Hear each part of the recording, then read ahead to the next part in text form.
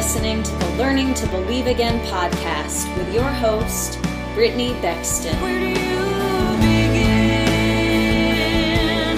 when you're learning to believe again?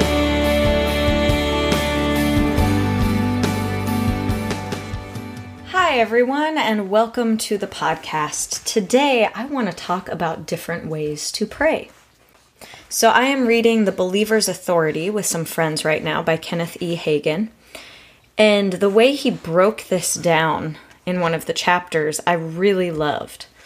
Now, you might be familiar with different ways to pray, and you might not be at all. You might be brand new to learning about the things of the supernatural. And if that's the case, and you are learning about the Bible and you're pretty fresh at it, you might not know that there are different ways to pray. But there are. You see, we can decree and declare, we can ask, we can command and demand, and we can praise. And all of those are forms of prayer. There is also a contending that happens through the Spirit, which can either be done praying in tongues, or through travailing prayer, which is the groans and the tears and the wails that can't be put into words. So those are the different ways to pray. And when we pray, we want to be led by the Holy Spirit. There are a number of different ways to pray, but we want to be effective in our prayers. Now, we can pray in any one of these ways and be biblically sound. But often God has a very specific strategy for us in different areas. And we want to know when it's appropriate to do what. And God, the Holy Spirit, can guide us in our prayers. Now, if you are a seasoned intercessor, you know this already, but I hope that there will be something in this episode that will just bring a fresh encouragement and light to you. But if you are new to praying or new to intercessory prayer or just digging deeper into the Bible, I hope that this will unfold some different things for you. So I was reading through chapter 4 of The Believer's Authority the other day, and this section really struck me. Now, I know that we have authority over the devil and all of the devil's minions or demons. As believers in Christ, we have been given authority, meaning they have no authority to harm us, to hurt us, to control us, or anything else. But we have to stand in our authority and take authority over those things. And he talks specifically about how he did that in a particular life application. And that is in praying for his brother who was a prodigal. So I'm going to read just this section from chapter 4 with you. He says, "While praying for my older brother's salvation, I heard the Lord in my spirit challenge me. He said, 'You do something about it.' I had been praying for my brother's salvation for many years. He was what you would call the black sheep of the family. In spite of my prayers, he seemed to get worse instead of better. I always had prayed, 'God, save him.' I'd even fasted. I was prone to slip back into praying this way. But after the Lord challenged me to do something about it, after he told me I had the authority, I said, 'In the name of Jesus, I break the power of the devil over my brother's life, and I claim his salvation.' I gave the order. I didn't keep saying it or praying it. When a king gives an order, he knows it's going to be carried out. The devil tried to tell me my brother would never be saved, but I shut my mind off and started laughing. I said, 'I don't think he'll be saved. I know it. I took the name of Jesus and I broke your power over him and claimed his deliverance and salvation.' I went my way whistling. Within 10 days, my brother was saved. The word works." Now we hear that, and the temptation is that that is what we do all the time. We command and we demand, and that will mean that it's done. But we have different prayer strategies in different situations. I felt the power in what he said there. He took power over the enemy, the power that he already had in his authority through Christ, and he commanded and demanded that the enemy let go of his brother, and he claimed his brother's salvation in the name of Jesus. And it worked. There are also times that we have to wait for a promise to be fulfilled, or we have to contend for things for a long period of time. It says in other places in the Word that we shall ask and keep asking, knock and keep knocking. Specifically in Matthew 7:7 and 8, it says, "Keep on asking and you will receive what you ask for. Keep on seeking and you will find. Keep on knocking and the door will be opened to you. For everyone who asks receives. Everyone who seeks finds. And to everyone who knocks, the door will be opened." So in that section, what ask means is to ask, beg, call for, crave, desire, require. So that is a position of asking. But when we are in that kind of a situation, we are imploring of our Father. That verse section goes on to talk about how God gives good gifts. So that prayer section goes on to explain that if one of our children asks us for a specific present, we don't give them a snake instead or a stone instead. We give them what they asked for. And that our Father in heaven is greater than we are. So of course, if we ask him for a good gift, he won't give us something different. He won't give us a snake instead of what we're asking for. So there is a mention of the Father. So I'm going to dive deeper into this right now. We absolutely have power and authority over the enemy. And just as Kenneth Hagin gave this example in commanding the enemy and demanding that the enemy let his brother go, it worked, and it was what was needed in that moment. But notice, God told him to do that. God said, "You do something about it." He heard the Lord in his spirit challenge him and say that, which means that in that moment, what he had not done was demand that the enemy let his family go, or his brother in this particular case. Now, he gives examples of other scriptures. He says, Peter at the gate did not pray for the lame man. He demanded or commanded that the lame man be healed. That is Acts 3:6. It says, "But Peter said, I don't have any silver or gold for you, but I'll give you what I have in the name of Jesus Christ the Nazarene. Get up and walk." He commanded the man to walk, because as he did that, he put the enemy in its place. He commanded the truth to come forward. That's not exactly a demand as much as it is a command or prophesying the truth. So that's one way to pray. We can prophesy what God has shown us that he's going to do by speaking it out in a command form. So that's one example he gave. The next example is Jesus made this statement in John 14. "And whatsoever you shall ask in my name, that I will do." And then there are some ellipses. "If you shall ask anything in my name, I will do it." It's verse 13 to 14 in John 14. He's not talking about prayer in this section. The Greek word there for ask is actually demand, not ask. So Jesus is saying, if you demand things from the enemy or you command the enemy in my name, I will do it. It will be done. That is the authority that we have been given. But then he says, on the other hand, in John 16:23 to 24, it is talking about prayer, not commanding, not demanding, but it is actually prayer. Right there in John 16, it says, "Verily, verily, I say unto you, whatever you shall ask the Father in my name, he will give it to you. Hitherto, have ye asked nothing in my name? Ask and you shall receive, that your joy may be full." So that's in John 16:23 to 24. But here, the word for ask really is ask. It is asking and it's praying. But the Father is mentioned here. God himself is mentioned here. He isn't mentioned in the passage in John 14, but he is mentioned in the passage in John 16.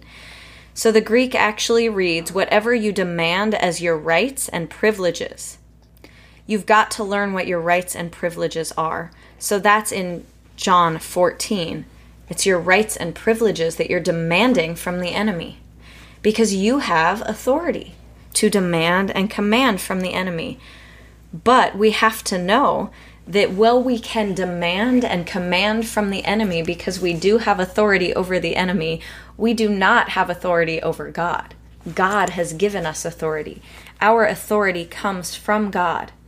So in the John 16 verse, it mentions the Father God.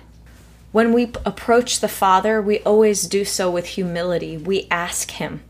We praise Him. We come with prayer and supplication, which means prayer and thanksgiving. We ask Him.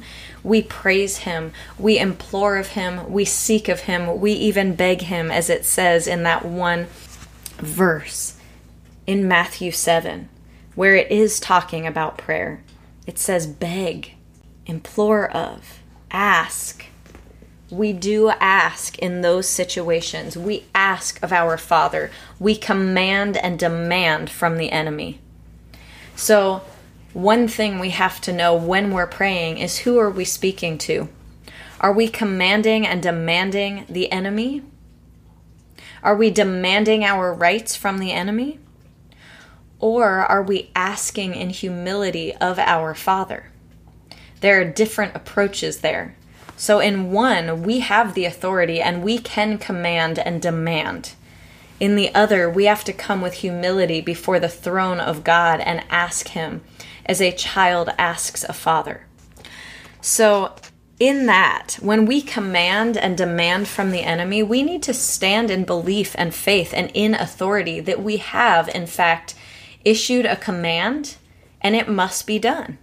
We don't have to implore of the enemy. We don't have to put ourselves in a position where we're begging from the enemy. We do not beg from the enemy. We command and demand the enemy, and we trust that we have the authority and that in our faith is done. It is done. It is done. But when we come before the Father, sometimes we do have to keep asking. Jesus gives us a couple of examples of that in parables. One, He talks about a man who goes to his friend's house in the middle of the night and knocks, and his friend doesn't answer, but he keeps knocking and he keeps knocking and he keeps knocking, knowing that he will wake up the whole house. And the man doesn't want to come and answer the door, but finally he comes and answers the door because he does not want his friend waking up the whole house. So it is with our prayers. Now, when I say prayers, has nothing to do with the enemy. That is seeking our Father. We have to ask and keep asking, knock and keep knocking. That man kept knocking until he had an answer. We also see with the persistent widow. Jesus gives this example in Scripture with the persistent widow. It's a parable, but this persistent widow has been having issues and she needs justice against an adversary. So she keeps going to an unjust judge, and initially he will not listen. He will not listen. He will not listen.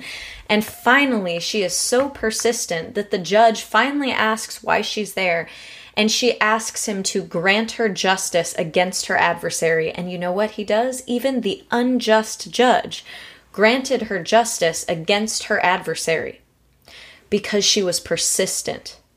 And he says this is how we are supposed to be in prayer. But prayer meaning how we come to the Father. And he goes on to say that even this judge who was unjust did this for this woman. But we have a just Father. God is a just judge. So we come before a just judge, and we can expect that when we come before a just judge and we implore Him and we pray to Him and we beg of Him and we ask Him to grant us justice against our adversary, we trust that He will do it. But we do keep asking and we keep seeking and we keep worshiping God until it is done. So those are two examples of prayer, but I loved how he laid this out, where we command and demand of the enemy and we do not have to do it more than once. We have the authority, and we stand in the authority. Look, the devil tried to taunt Kenneth Hagin. The devil will always try to come in with doubt and shame and mess with your mind. But Kenneth Hagin looked back at him. Well, looked back, you know what I mean. Kenneth Hagin spoke back to the devil and said, I don't think he'll be saved. I know it. I took the name of Jesus and broke your power over him, and I claimed his deliverance and salvation.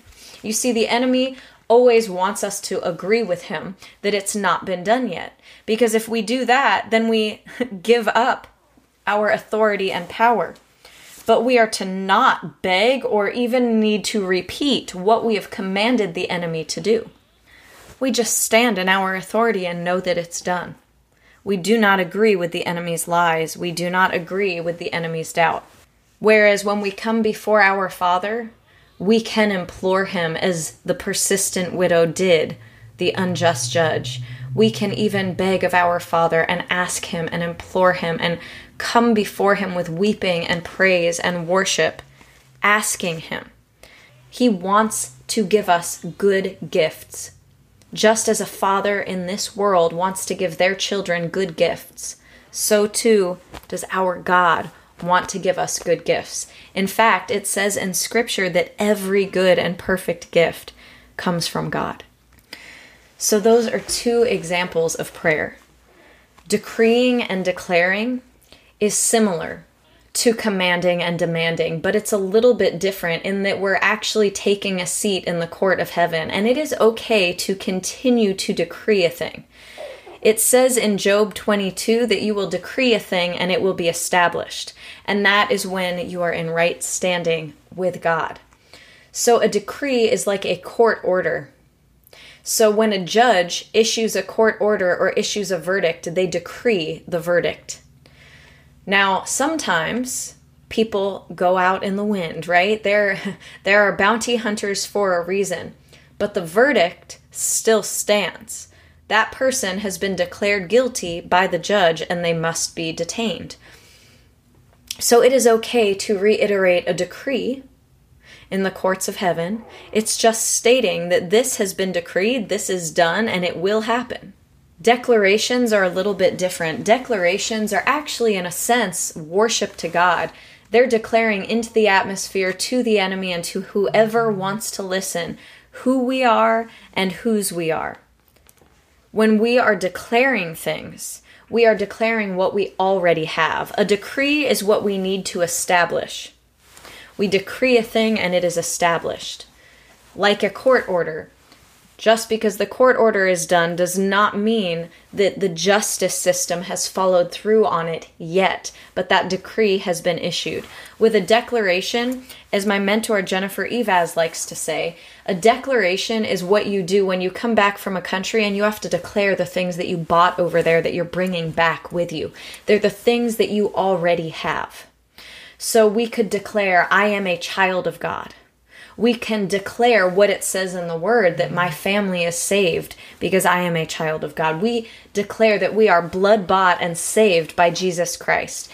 We declare things that we already have, and we decree the things that God has promised us that he is establishing.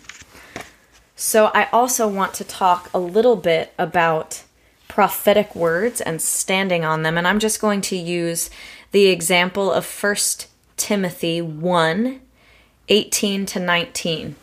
Paul says to Timothy here, Timothy, my son, here are my instructions for you. Based on the prophetic words spoken about you earlier, may they help you fight well in the Lord's battles. Cling to your faith in Christ and keep your conscience clear. For some people have deliberately violated their conscience, and as a result, their faith has been shipwrecked. So Paul gives the direct instruction here to war with the words that have been spoken over Timothy's life. War with the prophetic words. So what does that look like? When we get a prophetic word, it's like God saying that it is done. Now, a prophetic word can come by way of a prophet or another prophetic person, but it can also be something that God has spoken directly to you. It could come in the form of a dream or a vision. It can come in the form of hearing the audible voice of God or hearing God in your spirit. God has spoken it to you. He has said it is done in the spirit, and now you are to call it forth on this earth as it is in heaven. So it's already been established in heaven. And we call God's will down from heaven to earth. That's what we do with prophetic words. So we decree the prophetic word. Sometimes you can pray through the prophetic words, but you can also thank God for what he's doing.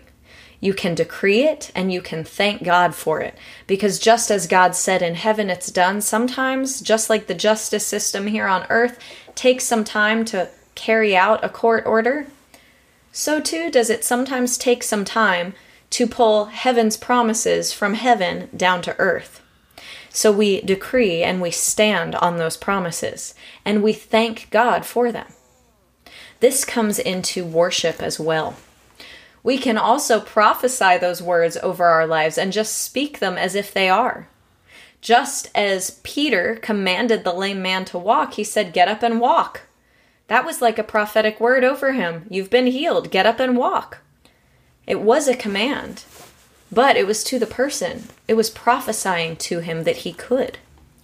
So this also brings me to worship and thanksgiving. You know, your worship to God is a prayer too. As we worship God in all of the things that he is, he shows up for us in those ways. We call upon God, Jehovah Jireh. Jireh is provider. We call on the God who is our provider, and God who provides shows up and provides for us. We call on Jehovah Rapha and we lift up his holy name and we worship him. Jehovah Rapha is the Lord our healer. And as we worship him and lift up his name and thank him for what he's doing and the healing that he brings to our lives, he brings healing. We lift up Jehovah Roi, the Lord our shepherd, and we thank him that he is a good shepherd, that he shepherds our lives and he shepherds our loved ones, that he is the God that has never lost one of his people. He has never lost a sheep. He is the God that leaves the 99 to find the one because he doesn't lose his people. And as we praise him, he fights in our lives and he shepherds us and he leads and guides our loved ones. That is what praise and worship looks like, and it can be in song. It can be in song. I worship a lot in song because I'm a singer, but you can also praise him and worship him just by calling out his name and lifting up his holy name and setting apart his holy name and all of the attributes of his name and who he is and thanking him. You can thank him for the promises that he has already given you. Maybe you've had a vision. Maybe you have a knee problem and you have had a vision that your knee is completely healed and restored. That maybe it's been crooked, but you have a vision that it is made straight. You can stand on that every day and say, "Thank you, God, that you have completely healed my knee by the stripes of Jesus Christ. Thank you, God, that my knee is made straight, it is healed, and it is made whole. Thank you, God, for healing my knee and making it straight." That is an example of how you can thank God for a prophetic word. We can also just worship him for being good without getting into any of the promises that he has given us, except that he is good and he is faithful and he is a man of his word. Well, he is the God, the only God, and he keeps his word. He is not a man or a human being. He does not lie. He is not a human being. He does not change his mind. We praise him because he keeps his word to us. So I just also want to touch a little bit on intercession and prayer as it comes to praying in tongues and travailing prayer. So what does that look like? Now, praying in tongues, when we pray in tongues, our prayer language is coming out. This isn't something that's meant to be interpreted if it's a prayer language, and it's actually not something that other people would understand either. There are different kinds of tongues. There is the kind that actually gives people that don't speak a language words in that language to preach the gospel to others. Then there is the kind of praying in tongues that's the voices of angels, where someone else with the gift of interpretation of tongues needs to be there to share the interpretation and edify the body. But then there is the type of praying in tongues that actually strengthens us and brings us closer to God. It is praying in our prayer language, which is a language that only God understands, and possibly his angels if he allows them to. It is a prayer straight from the Holy Spirit where our will can't get in the way and no preconceived notions can get in the way. It's prayer without words, well, without words that we know, that are sounds and phrases that only God understands, between us and the throne room of heaven. And they are powerful and they strengthen us. They really strengthen us. And they are a way for the Holy Spirit within us to pray. So that is a very powerful way to pray. And if you don't know how to pray, but you have been given the baptism of the Holy Spirit and the gift of tongues, pray in tongues. When you don't know how to pray, pray in tongues. And God will hear the prayers of the Spirit, and he will intercede for us. So another type of prayer is travailing prayer. Travailing prayer is like a birthing. Travailing prayer is that place that you get to usually when you have nothing left to pray. You have prayed all the prayers you know how to pray. You have stood on the word of God. You have stood on the decrees, and it feels like a birthing. It feels a bit like labor pains. You will feel the pains and the pangs of an emotional delivery, or even physical, and it does get physical. They are the groanings and the tears and the wails that come out uncontrollably from our spirit, and God hears them, and they are the birthing pains as things are being birthed, and God moves on our tears, and he moves on our groans, and he moves on the wails of his people. So those are the different ways to pray. And I have to say that you have to be led by the Holy Spirit in all of those things. But also be assured that you can step into your authority. You see, in order to be whole and remain in faith, healed, healthy, whole, we need to know two things rightly. We need to know who God is, his true identity, his power, his might, his authority, that nothing is too hard for him, that he is the creator of heaven and earth and everything in it. Nothing is too hard for him, that he is all powerful, that he is all loving. He is love. He is a God of justice and truth. We need to know the attributes of God. We need to know who he is and his power. We also need to know who we are in God. Our true identity in Christ. You see, God made us. So who we truly are is in God, because he made us to be who we are. Anything else that we are that is not of God is not who we are. It's all the things that tried to creep in and lie to us about who we are. So we need to know who we are and whose we are. That we are children of God, the Most High King. That we are seated in heavenly places with Christ Jesus, that we are the body and Christ is the head, and he has given us authority over all the power of the enemy, that nothing can harm us. When we know whose we are and who we are, and we know who God is, we stand and walk in authority and truth, and we do have power over the enemy, and we have power to shift things in our lives. And I want to encourage you that as you pray, listen for the Holy Spirit to lead you in how to pray. Kenneth Hagin commanded the enemy as he did because God challenged him. God spoke to him and told him that he needed to do something about it and command the enemy. So he did. Sometimes God doesn't say that. Sometimes God says, ask me for it. Ask me for it, child. You've been decreeing and you've been doing this. Just ask me. I'm your Father. I long to give it to you. Sometimes he says, just keep standing on the decree. I am working. Keep standing. Keep standing. Stay in faith. Sometimes we are to thank him and he says, just thank me for it. It's already in motion. It's already done. Thank me. Trust and believe. Sometimes he says, just worship me.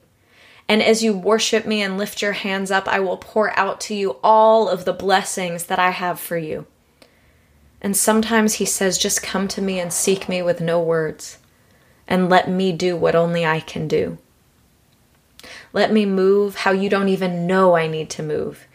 And sometimes he hears the aching, pleading cries of our hearts that come out in groans that no one can understand except God. And he moves on behalf of our birthing pains because he is a gracious God and a merciful God, and he keeps his promises to us. So I hope that was encouraging to you today, and it gave you some new knowledge about God and how we are to pray. And I just encourage you to ask him. Prayer is not just talking. Prayer is also listening for God. When we pray effectively, we do ask and we do seek and we do stand on the word and we say decrees out of the word, like decreeing that by the stripes of Jesus Christ we are healed. But it's also listening and waiting for God to speak. And when we feel those pangs or those thoughts come up that feels like it has power on it or feels like a nudge from the Holy Spirit, we take those and we pray through them. Sometimes God gives us images or words to direct us specifically in our prayer. And just as he did for Kenneth Hagin with his prayers for his brother, he challenged him. You need to do something. It's time for you to take authority over the enemy. So God will speak. We need to listen. And when he speaks, we act. Jesus said that I do nothing except what my Father does, which means he has seen and heard his Father do things. Jesus did what he saw God do and what he heard God do through visions and dreams, through words of knowledge, through hearing, through feeling. We are to do the same thing. We listen for God and we watch for him and we do what he does. We do what he shows us. We speak what he shows us. Just as I gave that example of the knee being made straight and healing, God showed it to you, you pray it. I pray that this knee is made straight and it heals. I thank you, God, that it is done. I thank you, God, that you showed me that you are making this knee straight and it is being healed. And I decree and declare that by the stripes of Jesus Christ, this knee is healed. You pray what you see. You know, I see sometimes when I pray for people, chains breaking, and I start praising God. Thank you, God, for the chains breaking off. I heard the other day in prayer the clomping of horse hooves. And I knew instinctively that it was the horse and the rider. And just as God dealt with the horse and rider at the Red Sea, he was dealing with the horse and the rider now of the enemy. And I thanked God that he deals with both horse and rider and that he washes them away by the power of the Red Sea and the blood of Jesus. So we do what our Father God tells us to do. We move and pray by the leading of the Holy Spirit. And when we do this, our prayers are answered. There are some things that are answered immediately because all we needed to do in that moment was take authority over a demon, and we have that authority. There are other prayers that take time because they're in process, and there are promises that take time. Just look at the life of Joseph. He had to go through a process before he was put in the place of promise. But God still did it. And he stood and praised the Lord and believed God through it. And he was put in the place of promise. So I hope that encourages you and it gives you new tools and techniques and ways to pray, and that it reminds you that you have the authority. Whether you believe it or not, you have the authority. It's time to believe what God has given you. Kenneth Hagin also says on the next page, I believe it is, 2 pages later, after he tells this story about his brother, he says, when circumstances don't change immediately, some people become discouraged and slip back into the natural. They start talking unbelief and they defeat themselves. They give the devil dominion over them. As Smith Wigglesworth often said, I'm not moved by what I see. I'm not moved by what I feel. I am moved only by what I believe. So stand your ground. So I say to you, just as he said, stand your ground. Not every prayer is answered immediately, but that doesn't mean that God isn't working. Some prayers take years to see their fulfillment. But if God has called you to pray, if God has put it on your heart to stand, stand. Don't give up. Keep standing. Keep believing. Keep asking. Keep knocking. Keep seeking. Command the enemy off of what belongs to you. God will move. He moves on our prayers and our decrees and our declarations, and He moves as we ask Him and we seek Him and we knock, and He moves as we praise Him. So I hope that was helpful and encouraged you. Have a blessed week, and I will talk to you next week. Where do you begin when you're learning to believe? I believe I can stand when I'm on my knees, that I can hold it all together, and I can be strong when all I feel is weak. I believe that I can pray when I can't speak. Where do you begin when you're learning to